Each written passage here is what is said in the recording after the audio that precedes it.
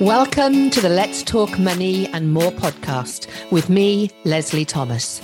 The aim of the podcast is to get us all talking about money more. Talking about money is still considered to be a taboo. We don't talk about money enough. Women don't talk about money enough, and that needs to stop. In this podcast, my guests and I talk about money, mindset, and how to turn around limiting beliefs, allowing you to develop a healthy, wealthy money mindset. Our relationship with money doesn't just affect our finances, but impacts every aspect of our business, and most of all, our own sense of self-value and self-worth. By mastering your mindset, you can in turn master the money you make in your business.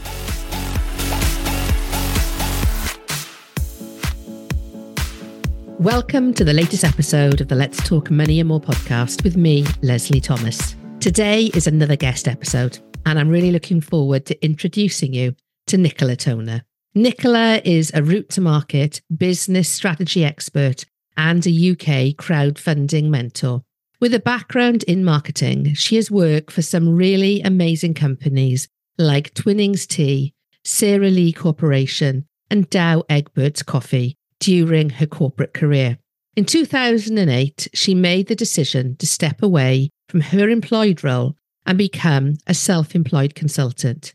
Since then, she has worked all over the world, from Dubai to Chicago to Panama City and a few places in between. Nicola now lives in Granada, Spain, having left the UK in 2015. Fast forward to today, and Nicola focuses on small business owners and helps lots of them work out where the heck their business is going and how it's going to get there. She accidentally became involved with crowdfunding about 8 years ago when asked by a friend to write a sales pitch. She wrote an amazing pitch, but the campaign still failed. She couldn't believe it. So decided to try to understand the secrets to a good crowdfunding campaign. In the last 8 years, she's taken the process apart and put it back together so many times to come up with a really straightforward way to run a campaign to make sure her clients hit their target. Welcome to the podcast, Nicola. It's fantastic to have you on. Thank you very much for asking me. I feel very honoured to be here. My absolute pleasure. So I'm going to ask you the same question I ask all my guests, so it won't be a surprise. What's your money story? Oh, what's my money story? Oh, gosh. Money for me is, it's a big deal because I think for everybody it should be a big deal. It's one of those enablers, isn't it? It's the thing that you need to do all the things that you want to do. But I'm very debt averse. And I suppose that comes from my childhood and being a teenager in the 80s, where it was all about loads of money and, Wonga and all of this kind of thing. But really what that loads of money and Wonga was all about was just having a whole heap of debt.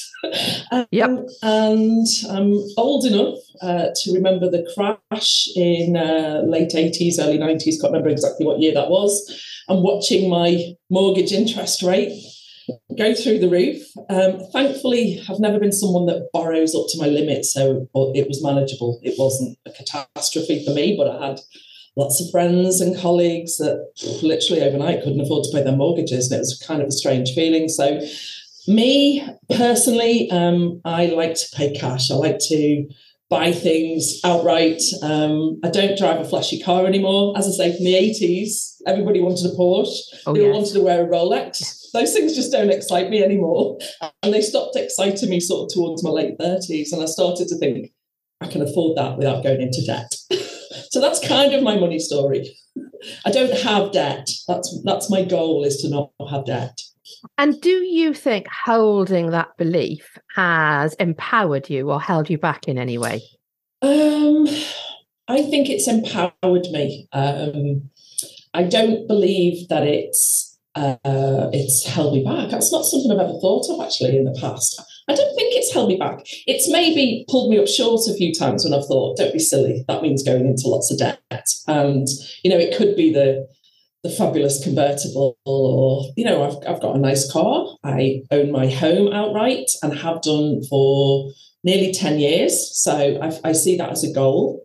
Let me think. Whenever I've never bought a house at the full mortgage value. So I have always bought low, sold high. So that's enabled me in a way to live here now in a beautiful house in Spain with a swimming pool and beautiful views, and buy it outright, which is what I did 6 or 7 years ago now. So I think it's not something that's really held me back. It's enabled me to have the lifestyle that I want. I can do the things I want to do rather than having to do the things I need to do to pay bills. Yeah. And I asked the question because I know, for some people, avoiding all kinds of debt, looking upon savings as being something that is one of their biggest drivers, can also mean investing in themselves, investing in their business can be a problem, because all of their money goes into essentially saving for that rainy day, but that rainy day never happens. Yeah, I'm not a rainy day person, really. I had somebody very close to me who passed away at a very early age through a really crappy disease, motor neurone disease. And I watched that person melt away, for literally disintegrate in front of my eyes for about 14 or 15 months, I think it was in total. So that gave me a little bit of a don't put it off kind of mentality. Excuse me. Not that I'm frivolous and I do crazy things because I can do crazy things if I want to, but it's not an everyday occurrence. But that don't put it off, sort of seize the day kind of mentality is where I'm at. So I get what you mean about, people have this, they've got to save, it's all got to go into a pot. That's not me. That isn't me. If I like the shoes, I buy the shoes. If I like the dress, I buy the dress. I don't think, I can't buy that because it will take X amount out of my savings pot. I don't really have a savings pot. I just have money in the bank, I suppose. I don't really look at it as savings. I love to travel. Traveling, the COVID and the pandemic was the hardest thing in the world for me. Tell me about it. Excuse me, I've got a little bit of a frog in my throat. It was the hardest thing in the world because I was used to traveling for my work as well as traveling for pleasure. So I would say, at one point, I lived in a hotel in Dubai for 18 months because I was working out there. So, having to all of a sudden stay in one place, that was really difficult. So I don't mind splurging on the travel. If I can fly business class, I will. But also, if I can fly Ryanair on a 10 quid flight, I will as well. It's not either or. It's whatever kind of thing. I don't mind. Balance. I'll get there whichever way I get there, as long as I get there. Exactly. And where do you think your relationship with money has come from? Oh gosh, it's really odd because my mum and dad weren't savers. My mum still isn't a saver. My mum was also a housewife and a stay-at-home mum once I was born. So she didn't go out to work. And I'm not putting anybody down who does that, who doesn't go out to work and looks after their children. I'm sure, it's a big thing. Yeah. But she didn't earn money in the respect that my dad would go out, and he was a plumber, central heating engineer. So he was a manual labourer, kind of doing what he did with his hands. If he couldn't work, there was no money coming in. He was always self-employed. Later on, he did employ other people, so it got a little bit easier. But I kind of remember one day being in John Lewis with my mum, and I must have been about 11 or 12, I think. I could have been a little bit younger, maybe about 10. And my mum seeing a 3-piece suite that she really liked and just going in and racking it up on credit. And I remember at the time thinking, wow, we're getting a new sofa, a new 3-piece suite. It was beautiful. Parker Knoll, I think, was the brand. And it was beautiful, expensive was what it was. And without a thought of even how it was going to be paid for, my mum went in and wrapped it up on the credit. And I remember her coming home and saying to my dad, we've got a new 3-piece suite. My dad had no idea this was going to happen. I remember her coming home and saying to him, we're going to get a new 3-piece suite. And he was like, and I remember him saying about the monthly payment and thinking, oh, wow, he's now got to earn that. And that just stuck in my head. And then through my teenage years, once I left school, I actually went to work for quite a big hairdressing chain that were all about the image, all about the money. Everybody was driving a Porsche, sorry. They were all walking around in an Armani suit in the 80s, so it was all kind of big shoulder big pads. and exciting. And then it all came crashing horribly down. The two guys that ran it ended up going to prison for all sorts of fraud and things. And they lost a lot. They were millions in debt, I think. And it just was that wake-up call for me in my early 20s that actually there's a better way to do this. And this is not the way I want to be. I can't live on my nerves in that way at all. It's not a good way to be. So I suppose where I am now comes from those couple of instances. Yeah. So how do you, as a business owner, as an entrepreneur, how does that affect your relationship with money in terms of the often talked about roller coaster of being an entrepreneur, not necessarily having that regular monthly salary, the highs and the lows? How does that play into your relationship with money? Well, I suppose, I've been self-employed now since 2008, and I walked away from a really good, high-paying corporate job to go into contract work. And that sounds like a massive risk, but actually, at the time, the contract was signed before I handed in my notice to the company that I was working for. So was it a risk? Yeah, it probably was. I remember sitting at the airport the first time I heard the words credit crunch. I'd just packed in a job and I was on my way to go live in Dubai. And I was thinking, what the heck have I just done? It turned out really well. It turned out okay. But I suppose from a self-employed point of view, yes, I've had peaks and troughs. I did one contract where I was working for an agent and the end company went bust before the agency got paid. So, of course, I was out of pocket completely. So it made me put different things in place. I always made sure I got my sort of expenses and living expenses up front so that if, I wasn't going out of pocket, so that wasn't a big deal. But I suppose from a self-employed point of view, yeah, it's always uncertain. You don't know what's going to happen. Having an insurance policy, a self-employed insurance policy for me is crucial. Touch wood, I've never had to use it yet, but I wouldn't be without it. And also not living down to a zero bank balance is really, really key for everybody, not just if you're self-employed. What's that? Is it the phrase that you're only ever one paycheck away from eviction or something like that? Yeah. I always think I feel a bit safer because I don't have a mortgage or a rent payment. I own my own property outright, but I still have the day-to-day living costs. If I don't pay my water bill, they're going to cut me off. Yeah. And here in Spain, they're quite ruthless. They do actually just cut you off. So you don't get that leeway the way you would in the UK, I don't think. So I suppose it's always about just not going down to zero, always having a little bit of, a month or two at least in the bank. 6 months is great, but a month or two. But I've got quite a lot of skills and I can turn my hands to a lot of things. And, I always feel as if something happened tomorrow, there's a load of things I could do. I could put myself out there to do that would give me some quick pin money, income, whatever you want to call it. Yeah. And do you think it's that belief in yourself that you have that skill set and that you will find something to enable you to put food on the table, pay the water bill, etc.? It's that allows you to live or work in a, inverted commas, riskier environment, which is very different to your mindset to a certain extent when it comes to debt. The fact that you are able to be self-reliant and know that you can turn your hand to something else, that you will find a way to do what you need to do. Do you think that is the secret to an entrepreneur's success, not putting all their eggs into one basket and only being focused on the one thing that they are known for?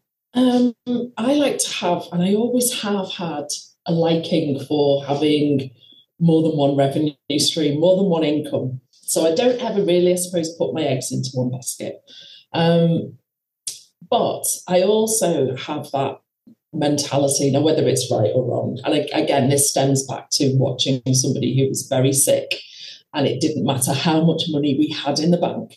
There was nothing that was going to change that situation. He had motor neurone disease, and from the minute you're told you have motor neurone disease, there's no cure, there's no hope. Yeah. It's literally you have X amount of months left, give or take. Yeah. And my favourite phrase, although I've not used it for a while, so I think maybe I'm getting out of that habit a little bit, is nobody died.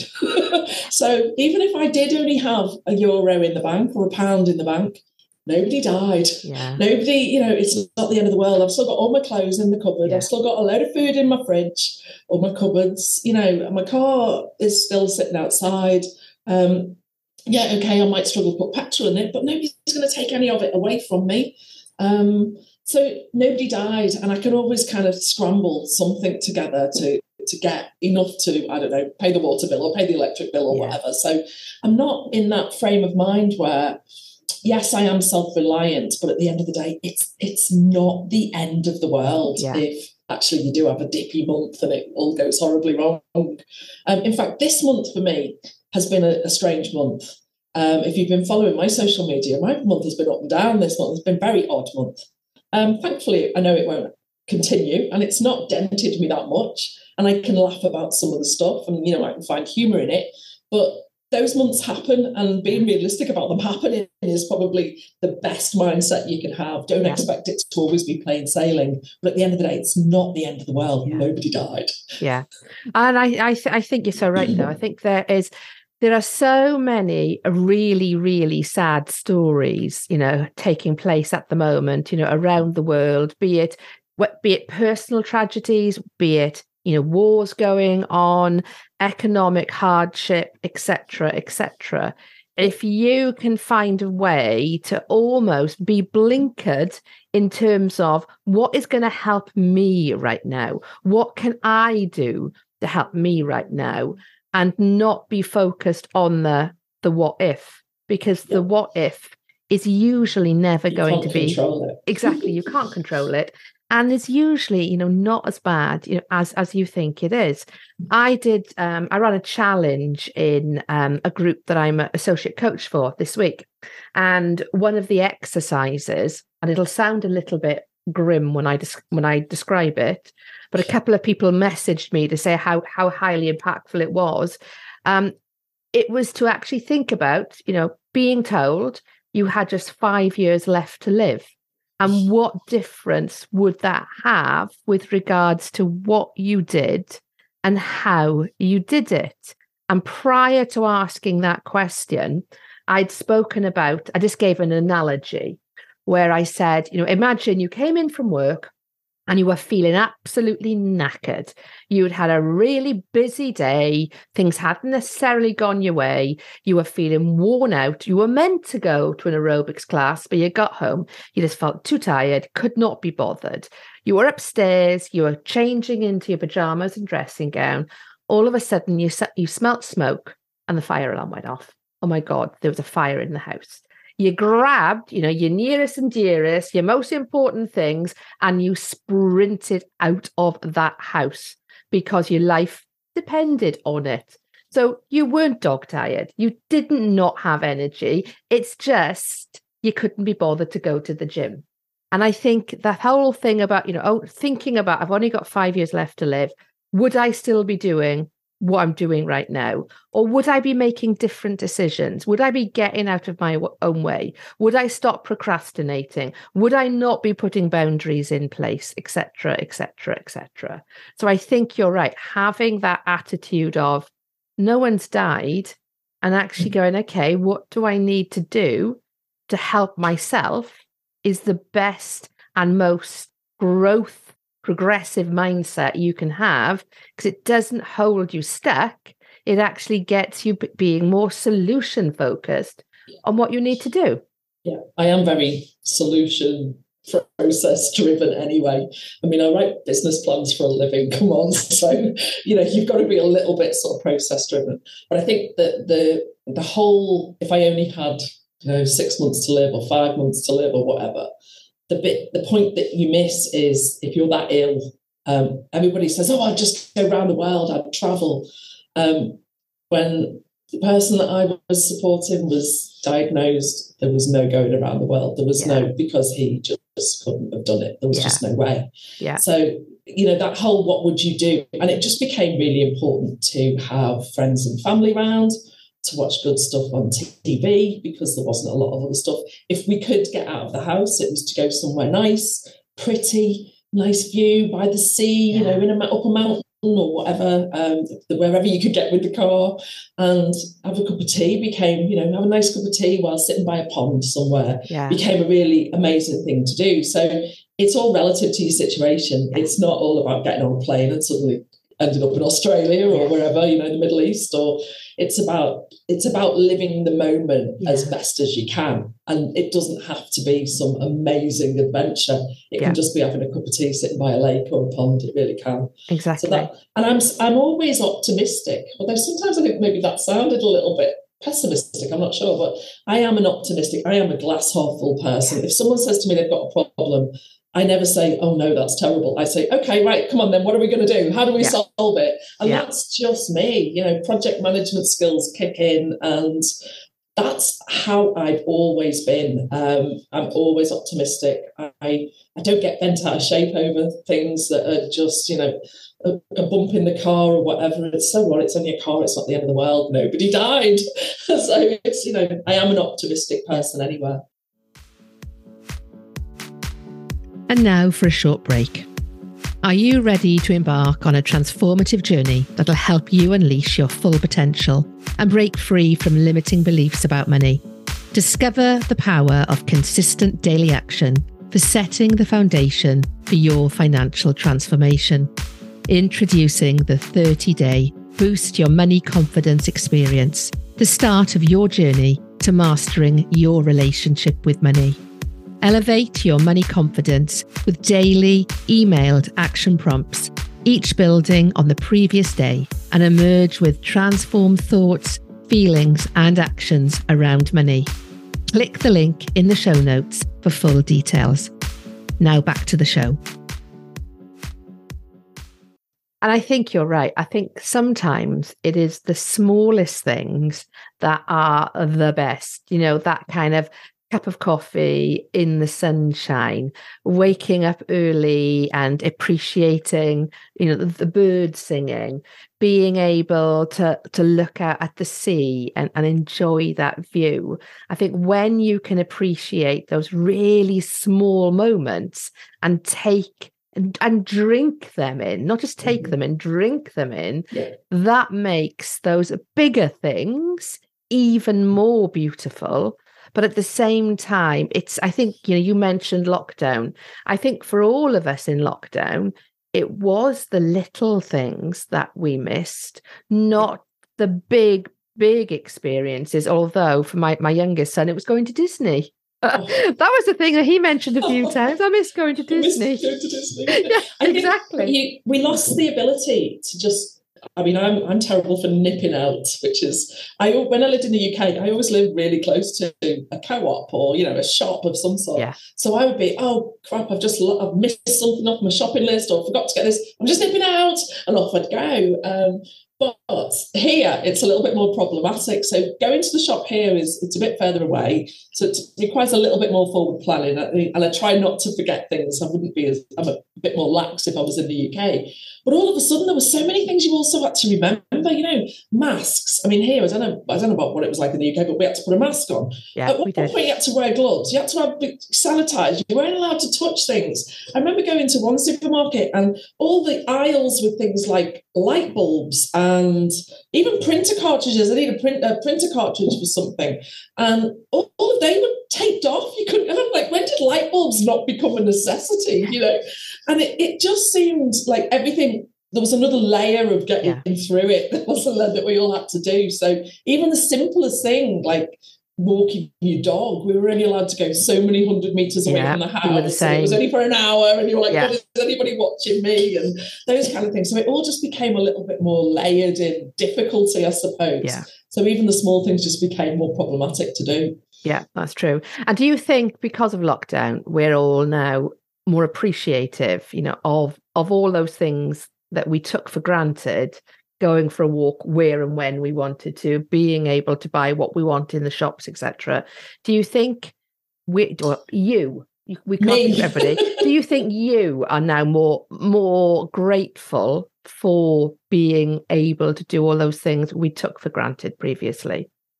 It's weird that you asked that, because I actually went to a shop on, it was Saturday morning or Monday morning, I can't remember now. And it was a shop that I only started to go to during lockdown because it was quite close. And I can never buy fresh milk here, and I found that this shop was quite close and sold fresh milk. So it became my go-to place because, I'm a northern girl, I'm a tea drinker.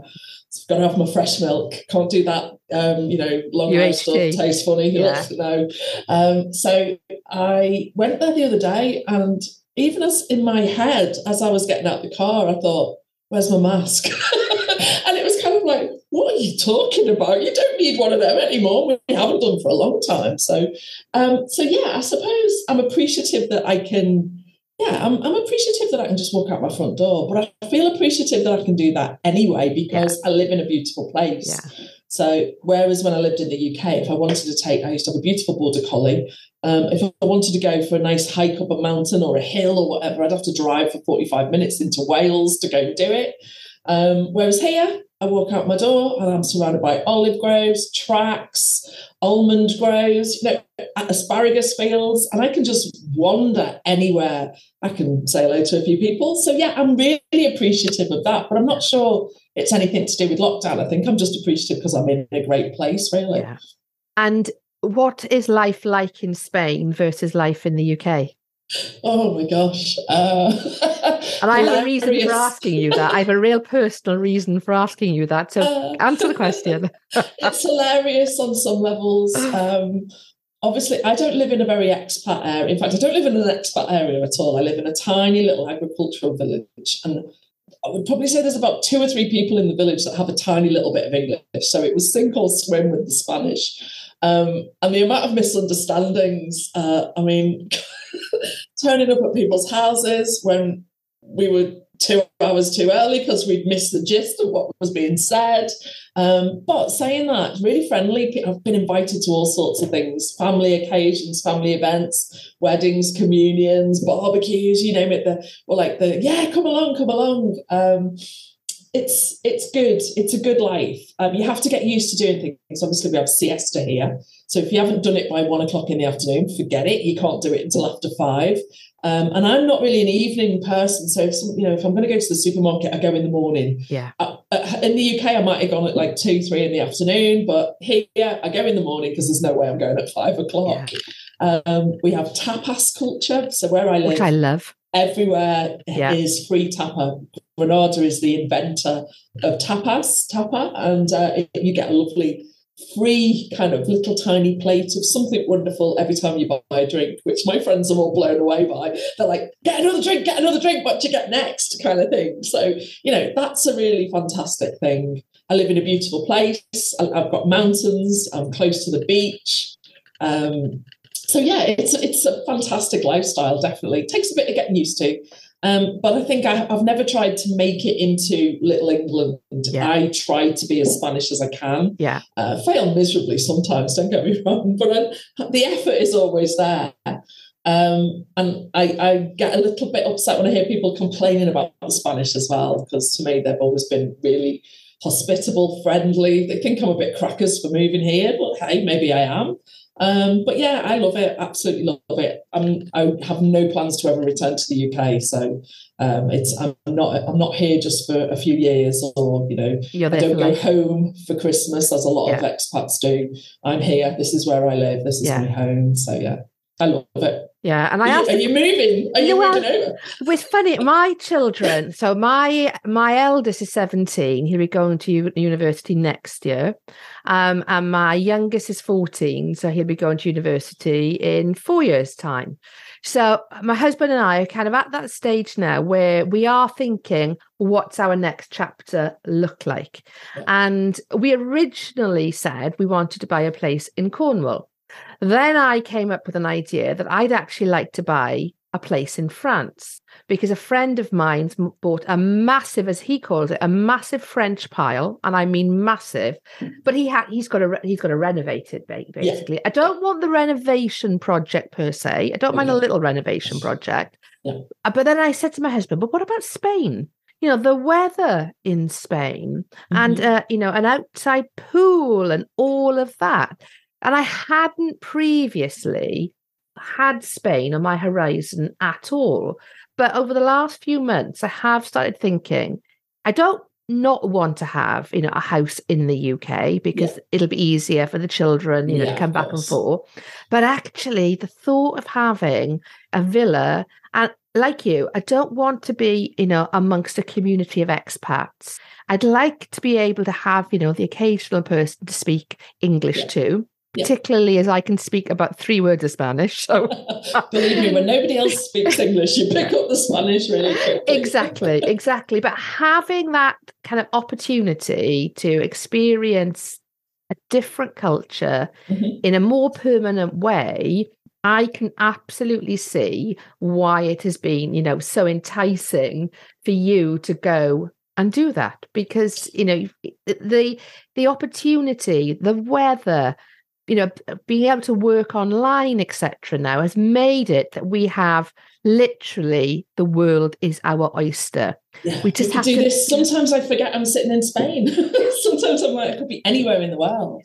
I think from your 3 options, Spain would be your cheaper option. You'd get more bang for your buck, as they say. Yeah. I am from the Wirral originally, which is just near Liverpool, and I sold a 4-bedroom semi-detached house, paid off what was left on the mortgage, which wasn't a huge amount, and bought this house outright. Still had money left over to buy a car, shipped my stuff, and went on holiday and did a few other things as well. So if I looked at the time into, because I was undecided whether I was going to end up here, and I looked at a property on the Wirral in the UK, and I couldn't even afford a 1-bedroom flat for the price of I've got a 3-bedroom, 1-level house, lots of garden with a lovely swimming pool. I'm sure you might have seen some of the pictures online. No, but I'm going to ask you to share some, so I can. I will. I'll send you some. For the, you know, for that price. Yeah. So it just became a no-brainer, really. Yeah. I think France is a little bit more expensive.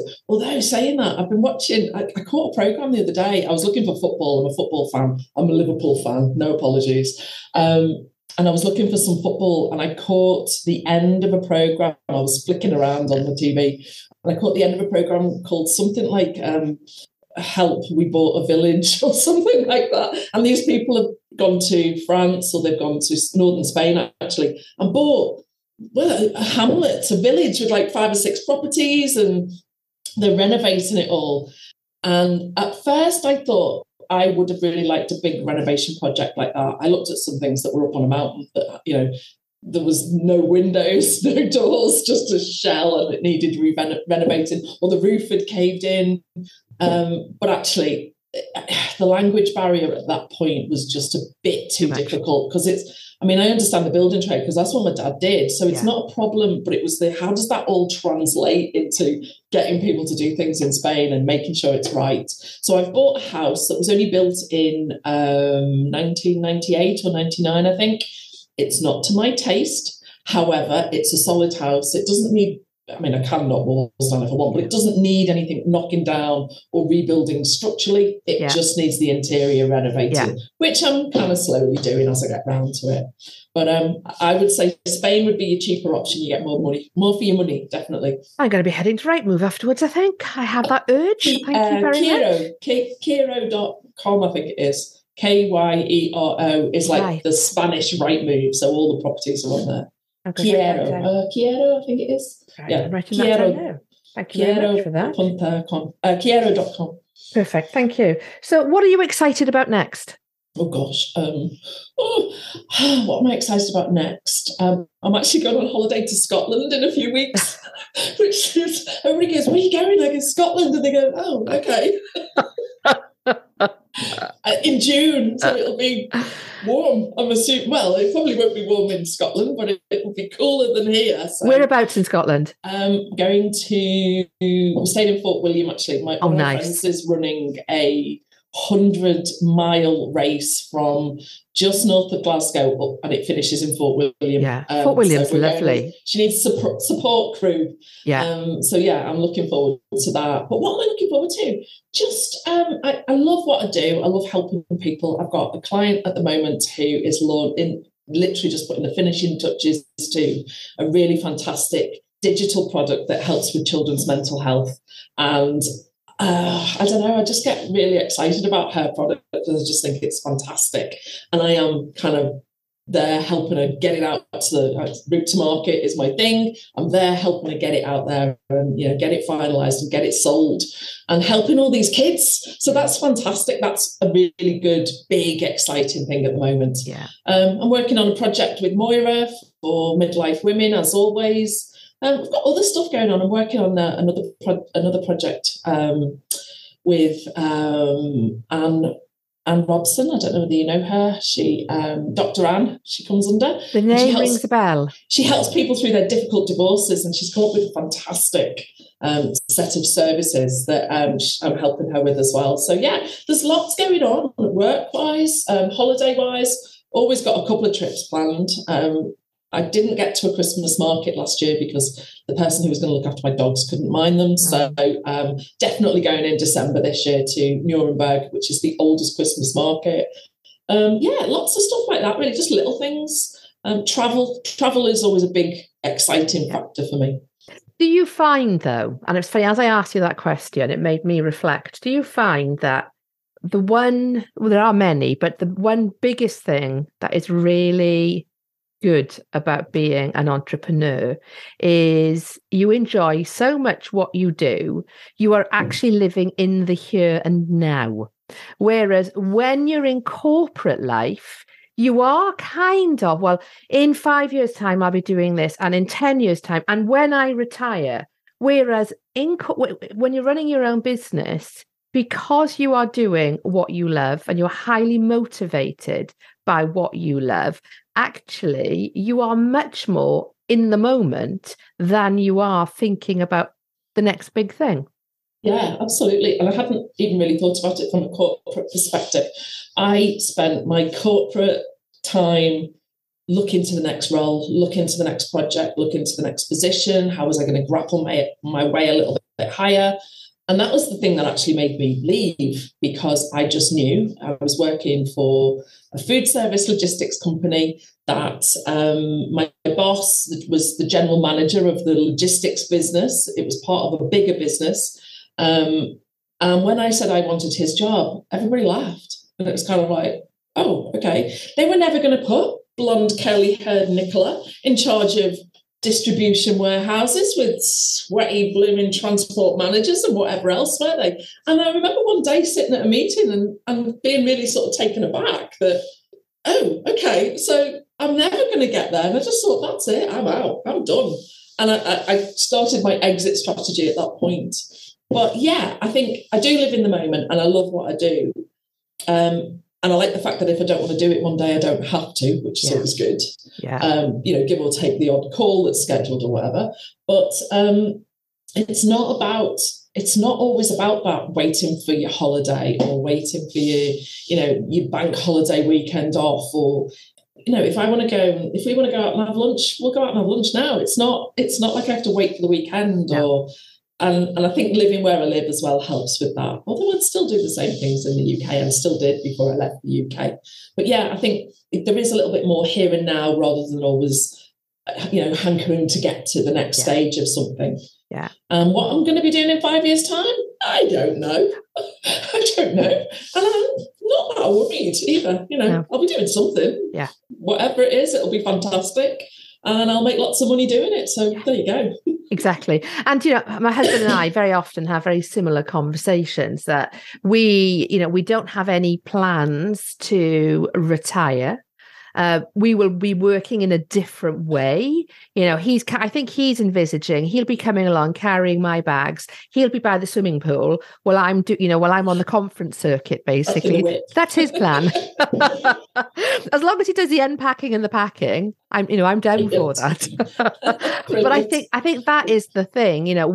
We really do enjoy planning our holidays.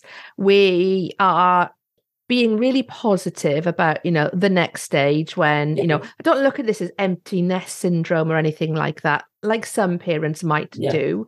It's being excited about, what the future holds, but actually being really, really happy in the present and being really mindful that if I'm not happy, then like you've said, I'll go and do something else. If I never envisage going back to corporate, but if a time ever happened where I had to make a different choice, then I know I have the skill set.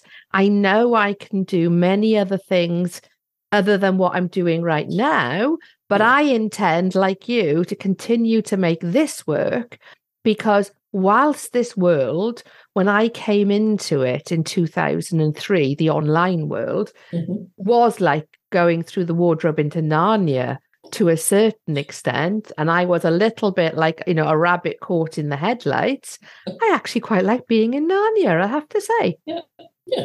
It's not bad. I think as long as you keep your feet on the ground with it all and don't get carried away by the tried and tested old phrases, the 10K months and the 10K people overnight and all of that kind of stuff. As long as you just don't get swept away with all that, then there's room for everybody. Everybody can do what they need to do to get by. And there's not too many things that I see online that offend me, because I curate what I see. So, if I don't want to see it, then I won't see it again. It's not really about having a different plan for something else in 5 years' time at all. There will be a different variation, because when I look back 5 years ago, pre-pandemic, obviously, things were different. Things do change over time. Nothing ever stays the same, but change is good. Change means that you're reacting to the environment around you. If you stay still, it means the environment's moving and you're not. So I'm all for, just progress, let it grow organically, let's see where we end up. Absolutely. I think I'm all for evolution over revolution. Absolutely, I think that kind of suits me and my nature. Yeah. So how can people connect with you, Nicola? Okay. The best place to go to is my website, because all my links are on there. I've got a links page. It's nicolatoner.com, which is really simple. Really and if simple. You wanted to email me directly by bypassing my website, it's me@nicolatoner.com. So, really simple. I'm on all the socials, obviously, but all the links are on my website, as I say. Perfect. So all those details will be in the show notes so people can easily contact you. Thank you very much for your time today. I have loved the conversation. We've had this a while in the planning, I'm really glad we've been able to do it. Thank you for your time. It's been a brilliant conversation. I'll see you in Spain. Hopefully, fingers crossed. Take care. Thanks very much for listening to the latest episode of the Let's Talk Money and More podcast. I really hope you enjoyed it. If you would like to better understand your relationship with money, then please head to the resources section on my website, the Money Confidence Academy, and download my monthly money mindset audit. This will allow you to create a benchmark for where your relationship with money is right now, and allow you to continue to measure it on a monthly basis as you do the inner work to improve it. You will also find a copy of my Money Archetypes assessment at the same time, which will allow you to start to really understand which are your 3 primary money archetypes driving your relationship with money, and how to use this information to make, spend, keep and invest more money. Or if you are a female online business owner, why not join my free Money Confidence community over on Facebook? A link to the group and other ways to connect with me can be found in the show notes. Finally, if you have enjoyed listening to the podcast, please do tell others about it. And I would love it if you rated it and gave a review.